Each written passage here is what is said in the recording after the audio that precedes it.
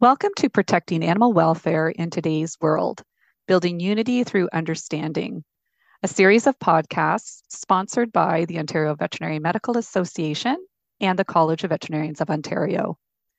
I'm Dr. Kim Lambert, the Associate Registrar for Quality Practice with the College of Veterinarians of Ontario, and I will be the host of this session. There are 6 sessions in this podcast series focused on veterinary medicine and animal welfare.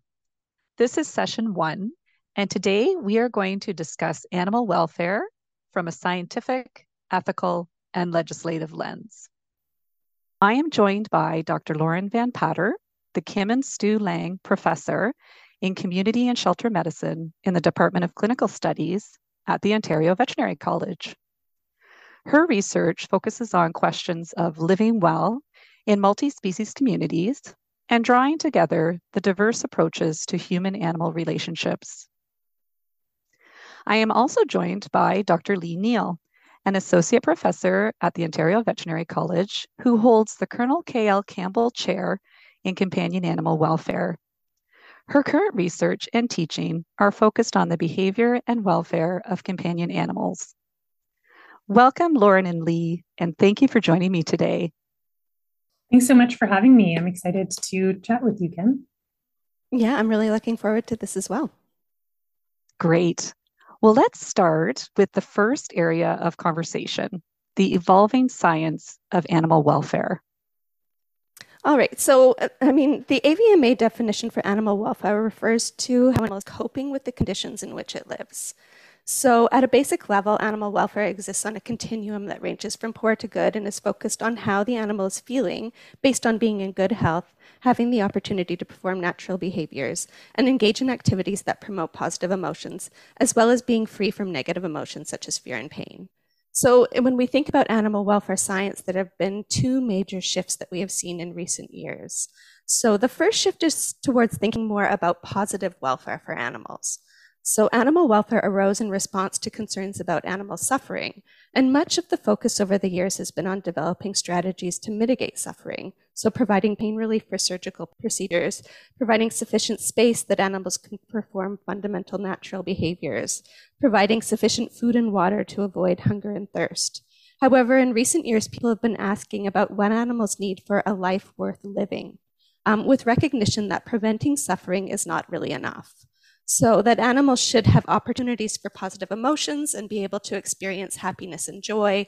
And this is an emerging area of animal welfare science. And the big questions that we are currently grappling with are how to promote positive welfare in animals and also how to assess positive emotions, because we've traditionally been focused more on negative emotions. The second shift isn't necessarily a new topic, but reinvigorated discussion about animal sentience and which animals are worthy of consideration when we are discussing concerns about animal welfare and the potential for positive and negative emotions. Most people are comfortable with extending sentience to other mammals and birds, but what about reptiles and fish, or invertebrates such as octopi and bumblebees? And the discussion has really come into focus because of concern about fish welfare. Animals can't self-report their experiences, and there are major challenges with determining which specific criteria are sufficient for determining sentience, which aspects of neuroanatomy in terms of brain regions and nociceptors, which types of behavioral responses can tell us that an animal is conscious and requires consideration. This has been emphasized in a recent open access paper by Mason and Lavery, which emphasizes that some organisms that are clearly not sentient, such as plants and protozoa, spines that are disconnected from brains, decerebrate mammals and birds, and unaware humans, for example, people that are anesthetized, that these different categories can show seemingly complex behavioral responses that many have assumed are indicative of sentience, such as showing behavioral attention to an injury that is beyond a seemingly simple reflex withdrawal, or learning to avoid painful stimuli and showing an altered response with analgesia.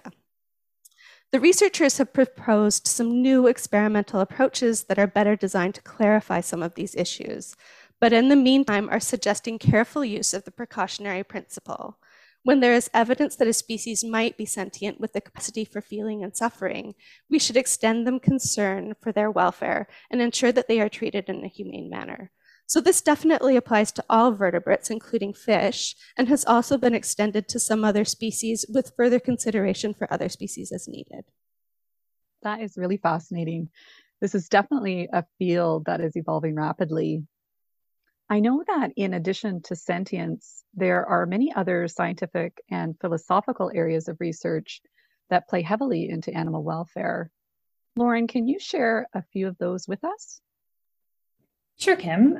So one area is around animal cognition more broadly. So researchers are increasingly demonstrating advanced cognition across a variety of animal species. So from raccoons to hyenas to corvids like crows and cephalopods like octopuses, many individuals have been able to, for instance, solve complex puzzles, troubleshooting and understanding multi-step processes. And many species have also demonstrated tool use, which was once considered something that made humans unique. However, a lot of these tests have been critiqued for focusing on signs of human-like intelligence in other species, rather than understanding that species, much like individual humans, might have different types of intelligence or capabilities, and none should be valued over others. So just because an animal can't, for instance, solve a multi-step puzzle for a food reward doesn't mean they aren't intelligent in terms of their own species-specific needs, survival, communication, or other characteristics. And then a second area is animal emotions. So we're increasingly understanding the complex emotional lives of animals who experience many of the same emotional states as humans, although of course this is incredibly challenging to prove empirically. But there's evidence that some other than human animal species might have very different and even more complex emotional lives than humans. For example, neuroscientist Lori Marino has written about orca and dolphin brain physiology, where some cetacean brains actually have a larger and more elaborate limbic system, indicating that they might have more complicated emotional capabilities when compared with humans. And then when you look at behaviors displayed by cetaceans, things like grieving deceased family members, social cohesion, or for example, males who stay with their mothers for their whole lives, and then when she dies, they stop eating and die as well. It really pushes us to take seriously that humans are not all that unique in terms of our emotional complexity. And then there are a few other areas like animal cultures. So we're starting to recognize the cultural dimension of other animals' lives, meaning the ways that learned behaviors are passed down from one individual to another and that differentiate particular groups from one another. So some group-specific traditions that have been documented include cultures of different songs amongst groups of birds and whales, a tradition of potato washing in certain groups of Japanese macaques, and groups of chimpanzees who clasp hands while they groom, and even dolphins who learn from their mothers to wear sea sponges on their noses while they forage for fish among the coral. So there's a really interesting recent paper by Simon Fitzpatrick and Kristen Andrews published in the journal Philosophy of Science on animal culture and animal welfare. They argue that ignoring animals' cultures can have deep impacts on welfare, and that the opportunity to express culture may be a positive dimension of welfare that should be taken into account. A couple of final areas are language, where there's been effort to decode birdsong, bat vocalizations, and even honeybee dances as languages. So the more we learn about other species' communications, the more we understand that language is not a uniquely human capacity. And then finally, in terms of morality, there's increasing evidence that other animal species can behave in ways that demonstrate a sense of things like fairness or altruism. So studies have shown animals helping others in need for no apparent gain, consoling others who are distressed, or refusing to participate in activities if another individual isn't treated equally. So these are all some really interesting ways of thinking about animals' capacities. Thanks, Lauren. Those are such fascinating concepts. Lee, what are your thoughts on how this evolving science may apply to individuals working in the veterinary profession? I think key is that the latest science is increasingly challenging the idea that humans are radically different from and superior to other species. Historically, we have been too conservative in affording sentience to animals with assumptions that they are automata. So for veterinarians, it is particularly important to challenge these preconceptions and to extend the precautionary principle to ensure that animals that are potentially sentient are treated as such until it is shown otherwise. Within the veterinary context, this is particularly relevant when thinking about strategies for preventing negative emotions, such as fear and pain. In addition, there are many features that have traditionally been thought of as uniquely human, like emotions, culture, and morality, which we are increasingly understanding other than human animals to also possess. This is important for animal practitioners because it urges us to appreciate that animals have complex emotional worlds with individual wants and needs, and emphasizes that we need to carefully consider what they might be communicating to us.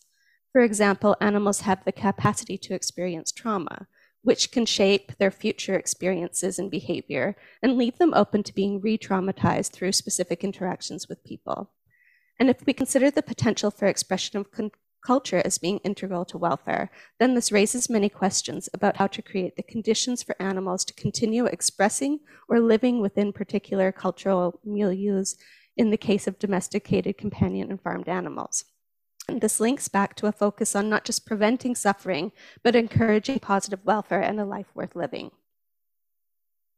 Thank you, Lee. It's so important to stay current on these topics in science and consider their impact as we work so closely with animals. Let's move to our next topic. How do understandings of welfare relate to broader trends in terms of societal practices and animal ethics? So mainstream societal views and values about animals are slowly shifting, as are our relationships with them. So many individuals, including those who live with and work with animals, have for a long time challenged the claims in dominant knowledge paradigms about animals and their capacities, understanding them as complex beings with personalities and emotions.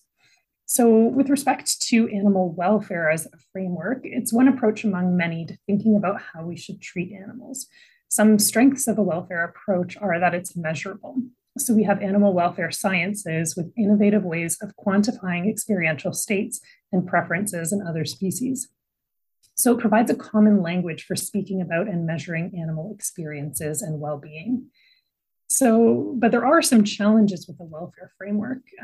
It's really the status quo in our society that it's all right for humans to use other species for our own purposes, as long as they aren't treated with cruelty that exceeds some sort of boundary. But who gets to decide this boundary? What's an acceptable level of welfare? How can we enforce it? And how can we justify the underlying speciesism so that we have different rules for how we can treat other than human animals versus humans simply based on species membership? There can also be some problematic ambiguity, as the welfare standards or quality of life we'd consider as acceptable vary by species, but not for reasons based necessarily on animals' capabilities. For example, pigs and dogs are very similar in terms of their needs and capacities, but we're willing to accept much poorer welfare standards for pigs than we do for dogs for cultural and economic reasons. So there are some other perspectives on how we should relate to animals, including an animal rights or liberation framework, which hold that many of the features or capabilities that have been used to argue for human rights are also held by other than human species as well. So it's about expanding our moral circle to say that all beings who have certain capacities are deserving of certain rights or consideration, regardless of species membership. Usually that capacity is sentience or sapience, or being the subject of a life. And this makes one deserving of certain inalienable rights, like the right to life or the right to freedom. It means that one should be treated as an end in themselves rather than as a means to someone else's end, as we often treat animals. Importantly, arguing for animals' rights doesn't mean that they should have the same rights as humans necessarily, like the right to an education or the right to vote, but that they should have certain rights depending on their capabilities and interests. Again, things like the right to life or the right to liberty. Some limitations or critiques of an animal rights framework are that they're grounded in liberal humanist thinking. So other species end up being valued according to their similarity to humans, which really maintains humans as the benchmark or the circle of that, the center of the circle of moral considerability. That is definitely an interesting viewpoint. Are there any opposing views? So others coming from a feminist or a post-human viewpoint might ask if we should be developing ethical ways of relating to each other, not necessarily based on features like complex cognition or social contracts, but rather on things like our shared vulnerability or an ethics based on care. They ask what really makes me want others to treat me a certain way or to treat me with respect. And usually it's that I am vulnerable in this world. I can be harmed and I don't wish to be. And it's so intuitive that other species also have these features and feel this way, and so should be similarly respected. But a limitation of ethics of care approaches is that they don't necessarily prescribe particular moral codes or rules, which can make it challenging to apply or to reach consensus when there are disagreements about what caring relationships with other species should look like. And it's also really important to recognize that many other worldviews or ways of knowing understand animals in a manner that's very different to dominant Eurocentric frameworks, seeing them as kin or as beings not dissimilar from or inferior to humans. For instance, work of Indigenous scholars, knowledge keepers, and activists critique Eurocentric assumptions and ways of relating to other species. Just as two examples, Margaret Robinson at Dalhousie has written about animal personhood and veganism from a Mi'kmaq perspective, and Cree author Billy Ray Belcourt has written about the linkages between colonialism, Indigenous erasure, and the oppression of other than human animals. So these are really important perspectives to take into account as well. Yeah, such important perspectives to consider. Based on this, what are the takeaways for individuals working in the veterinary profession? So there are many ways to understand our obligations to animals, and welfare science is one aspect. Animal welfare science as a discipline is focused on understanding animal wants and needs and developing strategies to adequately address these wants and needs, but these scientific approaches need to be considered within an ethical framework for application. Questions about use of animals by humans and the level of consideration that should be extended to particular animals are informed by science, but ultimately about ethics. Ethical frameworks like rights or ethics of care try to dismantle anthropocentrism and speciesism by saying that our ethical obligations to animals should not be radically different from those with other humans due to species membership alone. How society thinks about and treats animals is complex and evolving, and communities will have different understandings of who animals are and what is owed to them. So in recent years, clients increasingly see animals as family members and have different ethical values that will inform their relationships with them. And veterinarians need to be able to adapt their approach to respect and accommodate these different perspectives. At a simple level, we might see this as increasing client expectations for use of cooperative care in clinic to reduce stress levels for individual animals. So, how does this all feed into the legal context around animals and how it impacts animal welfare? Yeah, and that's a really interesting topic. So these scientific and societal contexts shape our legal structures in ways that matter a great deal for animals. We see variability in which animals are included for different types of legal protection related to animal welfare. So worldwide, most legislation is focused on vertebrates, with special consideration often afforded to octopi. However, some species, such as great apes, are afforded special protections because of characteristics that are thought to put them more at risk, whereas other species have reduced protections, either because they are perceived to have less capacity for sentience, or they have increased utility to humans in a manner where protection is incompatible with human needs. So one example that's local for Ontario is the agricultural exception to the Provincial Animal Welfare Services Act, where agricultural animals are exempt if activities are in accordance with the reasonable and generally accepted practices of agricultural animal care, management, or husbandry. For example, castration of pets is often performed on farm by farm staff without general anesthesia or local anesthetic, based on standard industry practice. If we contrast this with standard expectations for a neuter of a companion dog, we can see obvious differences, and the pig approach, when used with a dog, would likely result in charges being laid. Another example of speciesism in legislation is from the United States with the Animal Welfare Act. And so this act covers research, testing, exhibition, transport, and dealers, so broad ranging, but it specifically excludes birds, rats, and mice. Therefore, these species have no legal protection through this legislation, and their housing and care are not monitored by USDA inspectors in the same way that they would be for other species. They are afforded some protection by other legislation for research involving federal funding or under the Food and Drug Administration, but are excluded from this broader legislation. So in general, society has different expectations for different categories of animals.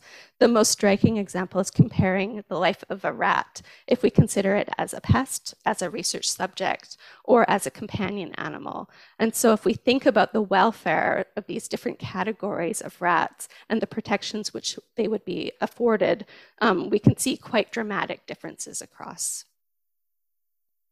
And how are things changing, or how could they change in the future?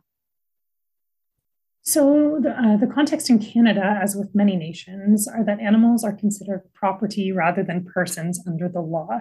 And this really limits what sort of protections they can be offered. But there are groups who are working to change this. So as an example, the Non-Human Rights Project has been advocating for legal standing for animals in the United States. So you might have recently heard about their case on behalf of Happy the elephant at the Bronx Zoo, which was filed under habeas corpus, the common law right to bodily liberty. So they've been trying to demonstrate that elephants, like humans, are the types of beings deserving of the right to bodily liberty because of their capacities and interests, and that this right is being infringed by the Bronx Zoo, where she's living in isolation in a space that can't meet her needs and without companionship. This is a noteworthy case because although ultimately the judges ruled against it, it's the first time in history that the highest court of an English-speaking jurisdiction has heard a case demanding a legal right for a being who is not human. And importantly, 2 judges actually filed dissents to the ruling, meaning that there is juridical support for other than human rights, even if it remains a minority at this time or in this case. But there are many other cases of other jurisdictions where legal rights for other than human beings or entities have already been acknowledged. As one example, India's constitution states that all citizens have a duty to protect and improve the natural environment, including forests, rivers, and wildlife, and to have compassion for all living creatures. The rights of Te Urewera National Park and the Wangani River in Aotearoa, New Zealand, were granted legal recognition in 2014 due to the activism of Maori land defenders. And most recently, Bolivia and Ecuador have recognized the legal rights of nature. And excitingly, just this year, Ecuador became the first country to give some individual animals rights. So wild animals in particular now have the legal right to exist.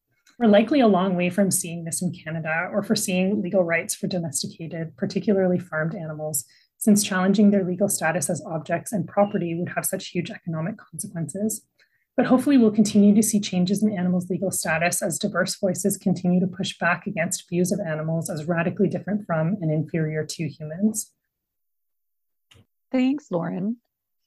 Lee, how does this impact those working in the veterinary profession? What role do they play now and in the future? Yeah, and veterinarians play a really critical role.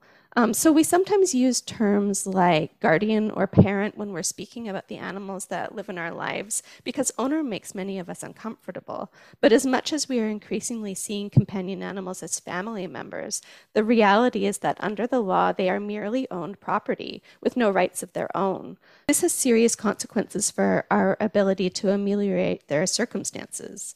But there are cases around the world where legal rights and recognitions are being granted to other than human animals and entities. And we need to keep pushing here because until these changes occur, the deep ethical tensions between treating an animal as a patient but answering only to their owner as a client won't be resolved.